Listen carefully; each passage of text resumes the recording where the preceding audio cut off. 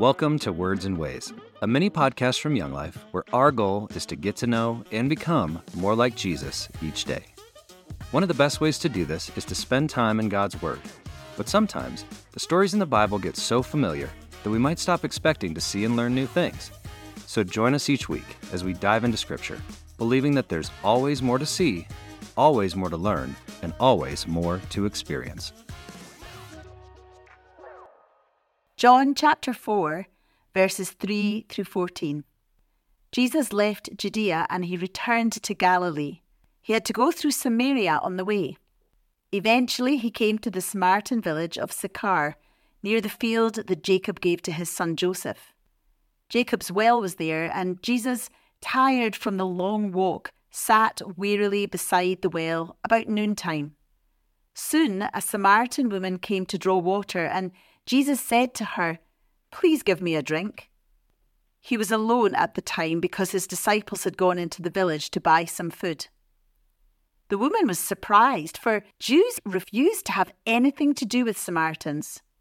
She said to Jesus, "You are a Jew, and I am a Samaritan woman. Why are you asking me for a drink?" Jesus replied, "If you only knew the gift God has for you and who you are speaking to, you would ask me and I would give you living water." "But sir, you don't have a rope or a bucket," she said. "And this well is very deep. Where would you get this living water? And besides, do you think you're greater than our ancestor Jacob, who gave us this well? How can you offer better water than he and his sons and his animals enjoyed?" Jesus replied, "Anyone who drinks this water will soon become thirsty again, but those who drink the water I give will never be thirsty again. It becomes a fresh, bubbling spring within them, giving them eternal life."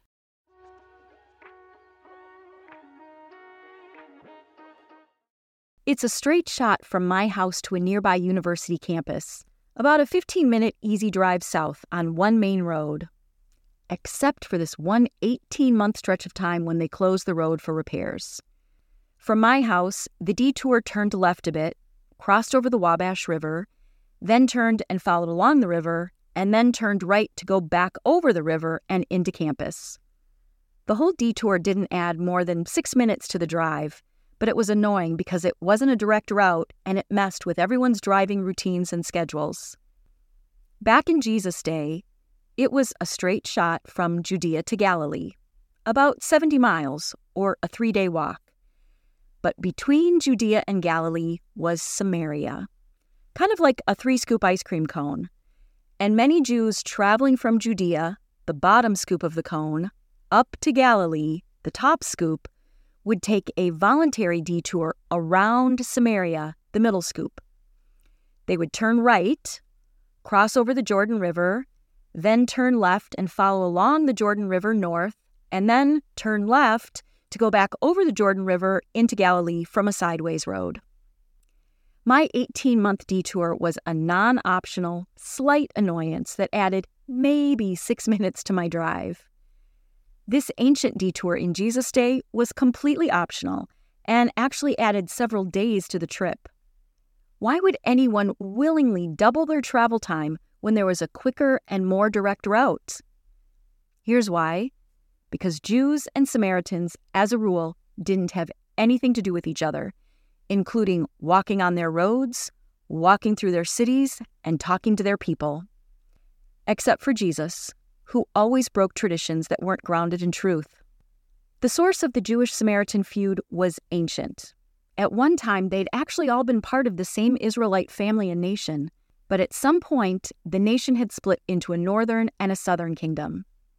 Eventually, both of them were conquered by outside enemies. Their lands were occupied, lots of people were exiled. Those from the northern kingdom intermarried with Gentiles, and then they established new worship places and practices.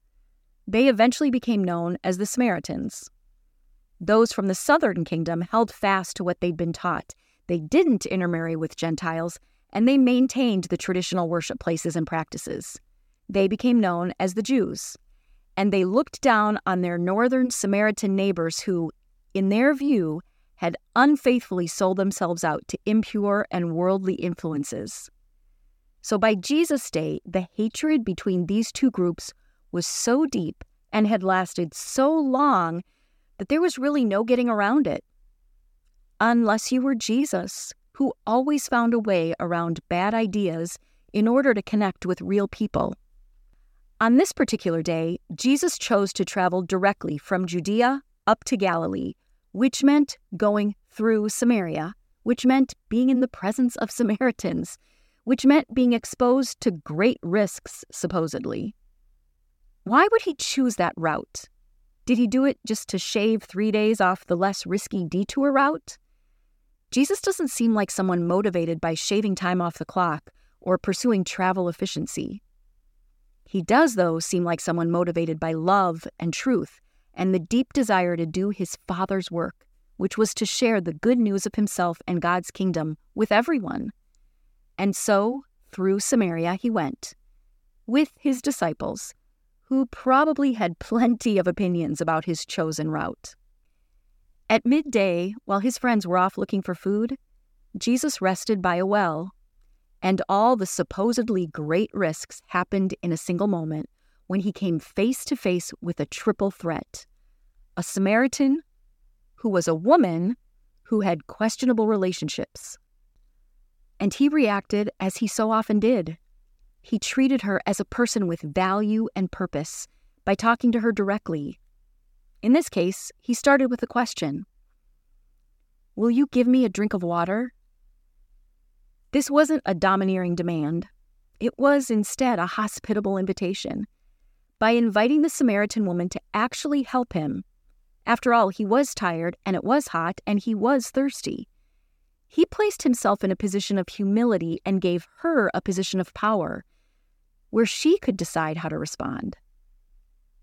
Their conversation that followed covered lots of old Jewish versus Samaritan ground about where people should really worship and who is really right about God. And then it moved to new ground. Jesus started a whole new thread of history when he said to her, "If you knew who I really am, you would have asked me for water. Not standing well water, but flowing water that gives life, that actually becomes a spring of living water within the person who drinks it." Jesus used what was right in front of him to teach this woman about what was right in front of her, the promised Messiah, who would come not just for the Jewish people, but for all people, including Samaritans. Well, she responded by saying, "I know that the Messiah, called the Christ, is coming, and when he comes, he'll explain everything to us." And she was right, and it was happening to her in that moment and in that place. The promise was being fulfilled to a Samaritan woman. A lot has been said and conjectured about this woman, but here's the thing that we know for sure and that seems to matter the most. She met Jesus and was changed because she listened to him and believed in him. So much so that she left her water jar behind, like some disciples had left their nets and their tax booth behind, and she went running back to her village to tell everyone about who she'd met. Someone that she first called a Jewish man, and then a prophet, and then the Messiah, and then the Savior of the world. After the woman told her village about Jesus, they went out to meet him themselves and begged him to stay with them and teach them personally, after which they too believed. The story says that Jesus stayed there for 2 days, almost as long as the detour around Samaria would have taken. So in the end, he didn't really save any time at all, but he saved lots of people. He invites us to be one of his saved people too, learning about him, listening to him, living with him, and drinking of his living water every day so that it bubbles up within us, ready to be shared with others. Thanks for joining us in the Words and Ways of Jesus. Check out the program notes for written scripts, discussion questions, and additional resources. Our hope is that the words and ways of Jesus transform your mind, fill your heart, and encourage your soul, today and every day.